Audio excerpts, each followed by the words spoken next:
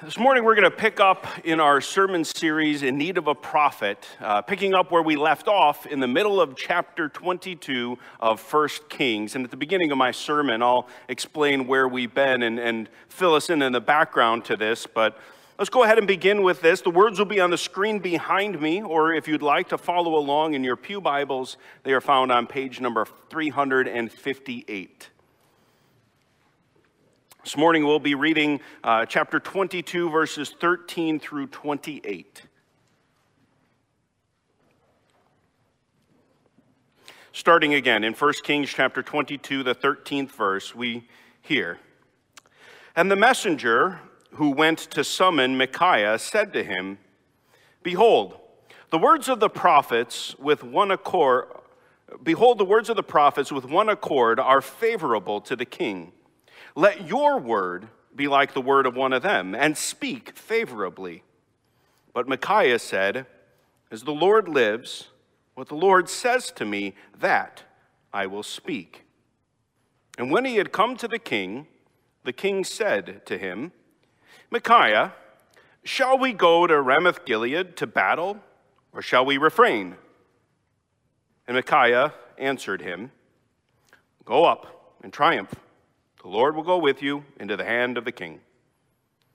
But the king said to him, 'How many times shall I make you swear that you speak to me nothing but the truth in the name of the Lord?' And he, Micaiah, said, 'I saw all Israel scattered on the mountains as sheep that have no shepherd. And the Lord said, These have no master. Let each return to his home in peace.' And the king of Israel said to Jehoshaphat, 'Did I not tell you that he would not prophesy good concerning me, but evil?' And Micaiah said, 'Therefore hear the word of the Lord. I saw the Lord sitting on his throne, and all the host of heaven standing beside him in the right hand and on his left. And the Lord said, Who will entice Ahab, that he may go up and fall at Ramoth Gilead?' And one said one thing, and another said another. Then a spirit came forward and stood before the Lord, saying, 'I will entice him.' And the Lord said to him, 'By what means?' And he said, 'I will go out, and will be a lying spirit in the mouth of his prophets.' And he said, 'You are to entice him, and you shall succeed. Go out and do so. Now, therefore, behold, the Lord has put a lying spirit in the mouth of all these your prophets. The Lord has declared disaster for you.' Then Zedekiah, the son of Chenaniah, came near and struck Micaiah in the cheek and said, 'How did the Spirit of the Lord go from me to speak to you?' And Micaiah said, 'Behold, you shall see on that day when you go into an inner chamber to hide yourself.' And the king of Israel said, 'Seize Micaiah and take him back to Ammon, the governor of the city, and to Joash, the king's son, and say, Thus says the king, put this fellow in prison and feed him meager rations of bread and water until I come in peace.' And Micaiah said, 'If you return in peace, the Lord has not spoken by me.' And he said, 'Hear, all you peoples.' This is the word of the Lord. Thanks be to God. The last time that we preached in the sermon series that I've called In Need of a Prophet in 1 Kings 22, I started out by talking about those times in our lives when we have a choice that is before us. But in that choice, it's not very clear immediately which way we ought to go, how we should choose. And there seems to be a decision before us that we aren't exactly sure which way to go. And either way, it seems like it will be okay. And in looking at that text, I warned against the temptation of confirmation bias. That in looking for an answer and for direction, we just surround ourselves with people that will prod us along in the direction that we want to go from the very beginning. And to avoid that and make sure that we are giving room for the voice of God to speak into our lives in order to direct us. Now, while there are those circumstances in life, there are other times where we do have an answer about what choice we ought to make. And yet, we still have that choice on whether or not we're going to listen to that answer. Every time we get into a car as a driver, we know how fast we are allowed to drive on all of the roads that we are on. But then we have the choice. Are we going to obey the speed limit or not? Students, when you study for a test and you didn't quite get everything into your head and you don't feel fully prepared and there's a question right there that you're not sure about the answer, you know that it would be wrong to look over at your neighbor to see if you can peek at what they wrote. But are you going to do that or not? When you get older and you ask your parents, hey, can I go here, or can I do that, or can I have this thing? And your parents give an answer to that question, do you accept that answer? Or do you try to start to find ways around? Maybe it was dad that said no, so if you ask mom, maybe she'll say yes, and you can play them off of each other. You know the rules, the regulations that govern your workplaces, but the question is, when those things seem to be a hindrance or get in the way of productivity, are you going to abide by those regulations, or are you just going to ignore them? In life, there are times when we aren't sure what the right thing to do is, but there are lots of other times when we do have an answer about how we should act. But when we don't like that answer, we will often ignore it, or we will try to find a way around that answer. And we do that with all kinds of authority in life, and oftentimes we can even do that with God. As I mentioned, the last time we preached in 1 Kings 22, I mentioned at the beginning of the sermon, but that was several weeks ago, and we're blessed to have several visitors here this morning. So let me go back and kind of remind us of where we are in the context that this middle of the chapter, where we are at.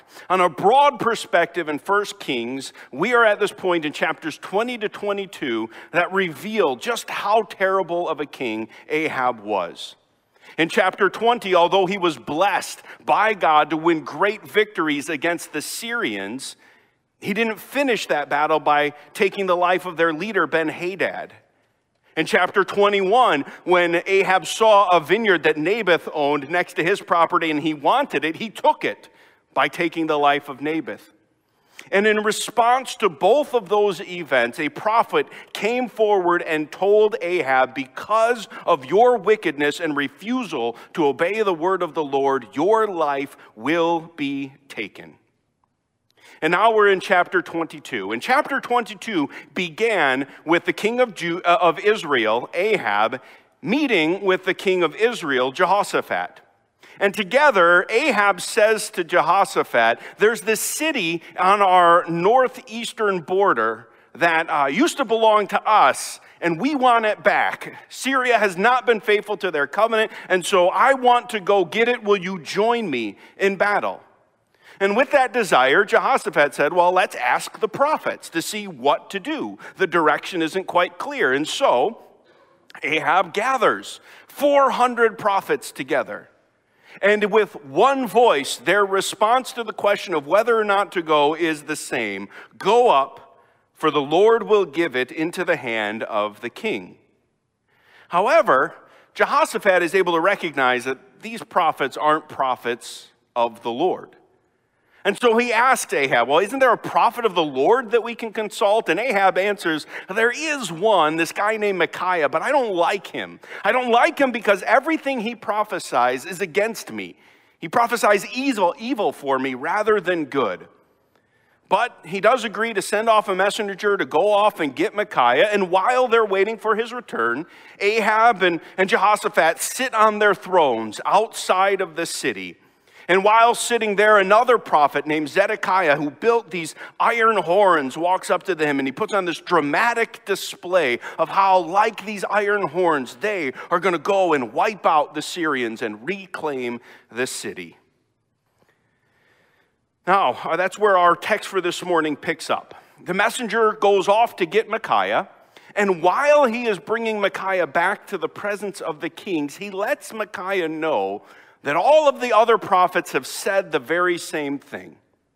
And assuming that Micaiah can change or manipulate the prophecy or the words that he's going to speak, he tells Micaiah, make sure what you say is in line with what everybody else already has said. But being a good prophet and a good preacher, Micaiah responds that he doesn't manipulate the message. He will only be able to speak what the Lord tells him to speak. Which surprises us because not that much longer when he is in the presence of the king, and again Ahab asks the question, should we go up in battle against Ramoth-Gilead or not? Micaiah does give the very same answer as all of the other prophets. He says, go up and triumph. The Lord will give into the hand of the king. Now, either because this is something that's played out before, as is suggested in verse 16, or because of the tone of Micaiah's voice, Ahab doesn't believe Micaiah. And I'll address that more in just a bit. But once Ahab does challenge Micaiah, we get the real report. He says first in verse 17, I saw all Israel scattered on the mountains, as sheep that have no shepherd. And the Lord said, these have no master. Let each return to his home in peace. In essence, Micaiah is saying that if you go into this battle, Ahab, you are going to die. You are going to leave Israel without a leader, and actually, it's probably going to be better for Israel because they will return to their homes in peace rather than living in the constant chaos and conflict that they've been under with you as their king. Ahab takes this as evidence and proof that his prophecy about Micaiah always giving him negative reports is true, but Micaiah is not done.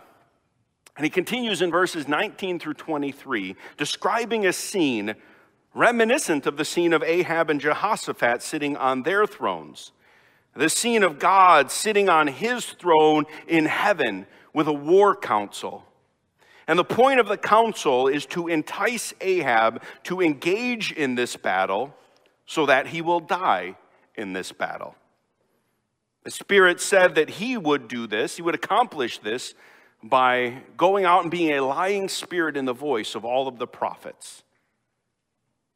Now, with that background, already we've got a number of very challenging things in this text that need at least a little bit of consideration and attention. So let's dig into some of the harder parts of what we've explored. Let's start by looking back at Micaiah's initial promise to say only what God told him to say, but then giving him the same report as everybody else.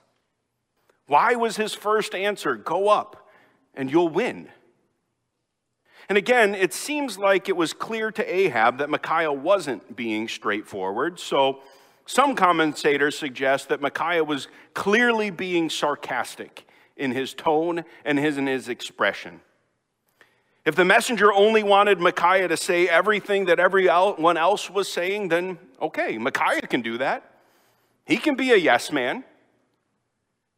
But in a more serious level, it appears that Micaiah did this to highlight that no matter what was said, this was all that Ahab wanted to hear, and this is all that Ahab would hear. Ahab didn't really want to hear the word of the Lord. That's a truth that's getting exposed in Micaiah and will continue to be revealed as we work our way through the rest of the chapter. But when Micaiah does bring God's word, not only is it a word of death and warning, but what do we do with this vision of God trying to entice Ahab to his death, and to do so through a lying spirit? How do we handle that? Well, to start, some commentaries suggest that we, and rightly so, recognize that this is a vision of the prophet. And we do need to understand that's exactly what it is. That like some of the parables of Jesus, we have to be careful that as parables, how much we draw out of the implications of those parables. I think, for example, of the parable of the rich man and Lazarus. Is that really what heaven and hell are like, or is this just part of the story of the parable? And as a vision of God, we want to be careful of drawing too many implications from it and just recognize that this was primarily given to convey a particular point and a particular message. But in that point, why did God want to entice Ahab to his death? And the answer to that is to fulfill the prophecies that had already been given in chapters 20 and 21. In last week's scene, again, we saw Ahab and Jehoshaphat sitting on their thrones outside of the city, trying to figure out how they could reclaim a city that they wanted. But at the very same time, we now learn that God is on his throne in heaven, and he is working to reclaim the nation of Israel from this king that has been leading them astray. It's a very interesting passage when it comes to God's control over things. God is on his throne. No matter what other kings sitting on whatever other thrones think about what they can do and how they can oppose the will of God, in the end, God's way and his will happen. But in that, from Ahab's earthly perspective, he was acting according to what he wanted. He was the only one making this choice, but his choice that he was making was going to lead him exactly where God had wanted him to be. Ahab had been warned and told that his life was forfeit for the errors of the past, and this will be the means by which Ahab meets his judgment for his failures as a king. God decreed it, and Ahab will walk right into that path. But in that, again, it can also be troubling of this idea of a lying spirit in order to entice Ahab. Does God lie to us in order to manipulate us? And this is where we have to be very careful in reading and in the details of the text. First of all, while the distinction is subtle, it's very important. God does not lie, but he allows for this lying spirit to go forth in the voice of the prophets. But in the end, Ahab is clearly culpable for the choice that he makes, a choice that he has made with all of the information available. Because as much as we can worry and wonder about this lying spirit from this vision, let's look at the reality of what happens. Again, at the very beginning, this whole situation, Ahab has a choice before him. Do we go up against Ramoth-Gilead in battle, or do we not? And in trying to make that choice, we know several things. We know Ahab's heart. We know that he's frustrated with the lack of Ben-Hadad and following through on his covenant to him, and that he wants this city back. That is his desire. Secondly, we know that Ahab has had that bias confirmed with all kinds of voices surrounding him. There are plenty of people that are willing to say, that's exactly what you should do. That's the right choice to make. But now he's also heard from Micaiah. He has heard the word of the Lord, which revealed that if he went forward with this battle, then he will lose his life, leaving Israel without a shepherd. But what is more, Micaiah has also explained to him exactly why all of those other prophets were saying the same thing, that they were false prophets lying to him. And so I agree wholeheartedly with the NIV application commentary on this text that says, this is not a situation of being unknowingly misled. This is Ahab and Jehoshaphat's deception, lies in the belief that they can deny the word of Yahweh and still succeed. And so if Ahab is deceived, that's the level where he's being deceived. He had all of the information that he would need. He had heard the word of the Lord just like he said he wanted to hear in verse 18. But he thought that despite that word, he could still find a way around it and still be victorious. Well, nobody likes the word that Micaiah has to say. And Zedekiah, this prophet that had made these horns and put on this fancy demonstration of how they were going to win the battle, he walks up and in a very culturally rude gesture slaps Micaiah across the face. And he says, well, who do you think you are that God's speaking through you and not through me? We have two prophets here. They're saying the opposite thing, and the question is, well, who is right and how do we know? And fortunately, God's word has given us a test. In Deuteronomy 18, it speaks at the end of that chapter about prophets, and in verse 22, it says, when a prophet speaks in the name of the Lord, if the word does not come to pass or come true, that is a word that the Lord has not spoken. The prophet has spoken it presumptuously. You need not be afraid of him. And so the only thing that will reveal which prophet is true is time.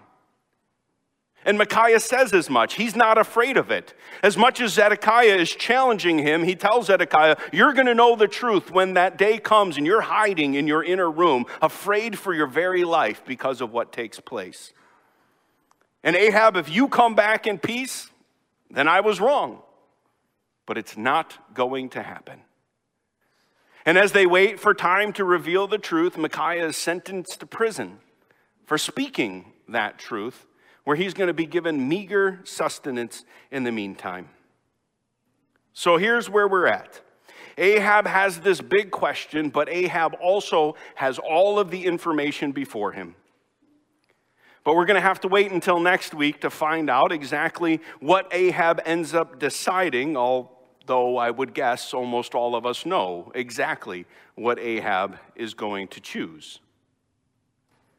But less than worrying about the choice that Ahab is going to make, I want us to worry about the choice that we will make. Each and every day of our lives, we are confronted with decisions that we have to make. And as we said the last time we look at this text, sometimes the way forward is not clear. And it isn't clear which direction to go. And we need the input and the voice of God to guide us. But in lots of those times, big and small decisions, God can be glorified either way we go. But there are plenty of other times where we have all of the information. We know what our hearts want. We know where we are prone to go, what our desires are, where our flesh is leading us, that if it was up to us, this is the decision we would make on our own. And as we said last time, we can also surround ourselves with plenty of other voices that will confirm what we want to hear. They're voices of our friends, pressuring us to do what they want us to do. The voices of culture that says, yeah, this is fine, this is acceptable, let's go forward. The voices of others that have faced the same temptation and they found ways around the rules and the regulations. And then we have God's word, which, like in our text, is often one present but quiet voice that reveals clearly the truth of the matter. What a great blessing in life is the Scriptures, is God's word. As was confessed in the profession of faith this morning, they stood and they were asked, do you believe that the Bible is the Word of God? It is the only true place that we can go where we can reveal and know who God is. It's the only place that we can understand how that great and powerful King who created the whole universe and us has designed and instructed us how we are to live in the world that he has created as he has created us, giving us the path toward the best, most blessed life possible. And so, If we want to tell a lie to get out of a problem, we know what God's word says about that.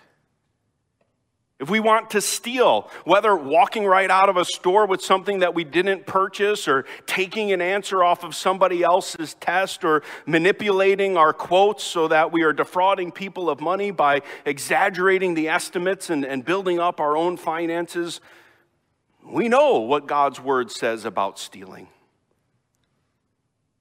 When we see a need, and we say, well, I'm not the person to handle that. It's going to take a lot of time, and I don't want to get into that messy situation. We know what God calls us to do in regards to the poor, the widow, and the hurting. And I can go on with example after example, but in each one of those instances, when you have all of the information, the question is, based on what are you going to make the choice that lays before you? Which voice will you listen to? Will you heed the word of the Lord? Or will you ignore it? Or will you assume that, you can find a way around it? When Jesus was on this earth, he said and he revealed that he did nothing apart from the will of his Father. In each and every one of the choices that he faced, day in, day out, moment by moment, every one of the choices that he made was in line with his Father's will, even when obeying that will and that word was hard, the hardest thing that he could do. He did it.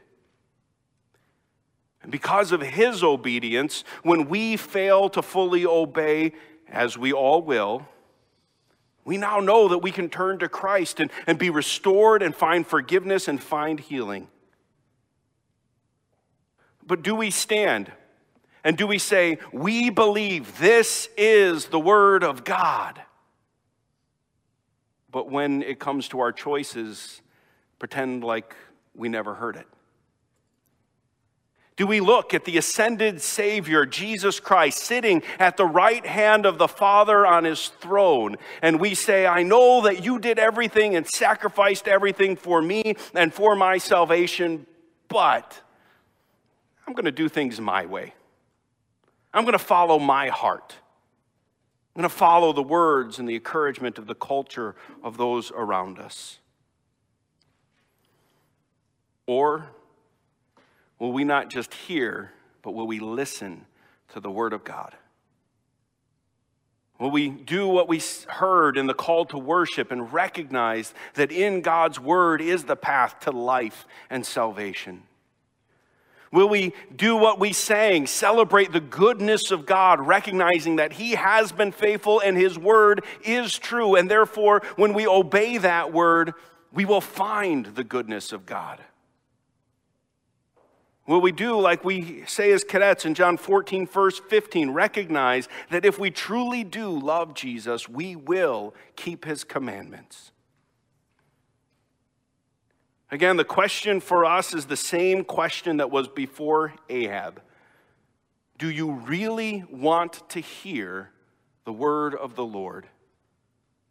And when you hear it, will you listen?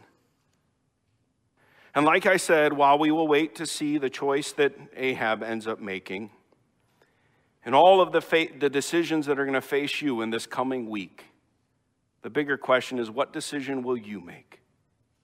And all those little and big choices, how much room does God's word have in your voice? And we should be very careful of ever getting to the point where hearing God's word is just a mere formality. Giving him permission to have some input, but we know we're going to go our own way in the end. It has been laid before you. You have all of the information. What choice will you make? Amen. Let's pray. First and foremost, O Lord, I want to thank you for your word, for not leaving us in the dark to wander our way through this life, not knowing what is right or what is wrong, or constantly being at the whims of our desires of our hearts. I want to thank you for your guidance and for your revelation. I want to also thank you for what you accomplished for us through Christ, for the example that he set in his obedience, and for the sacrifice he offered, which allows for our forgiveness. And in response to his good actions to us, our great prayer is, O Lord, through your Spirit, you will guide us by your word, that we would not only hear its truth proclaimed in our lives, but whenever and however it directs, that is how we act. Forgive us when we fail, convict us when we are tempted, and guide us, O Lord, so that when you speak, we answer. This we pray in the name of Jesus Christ. Amen.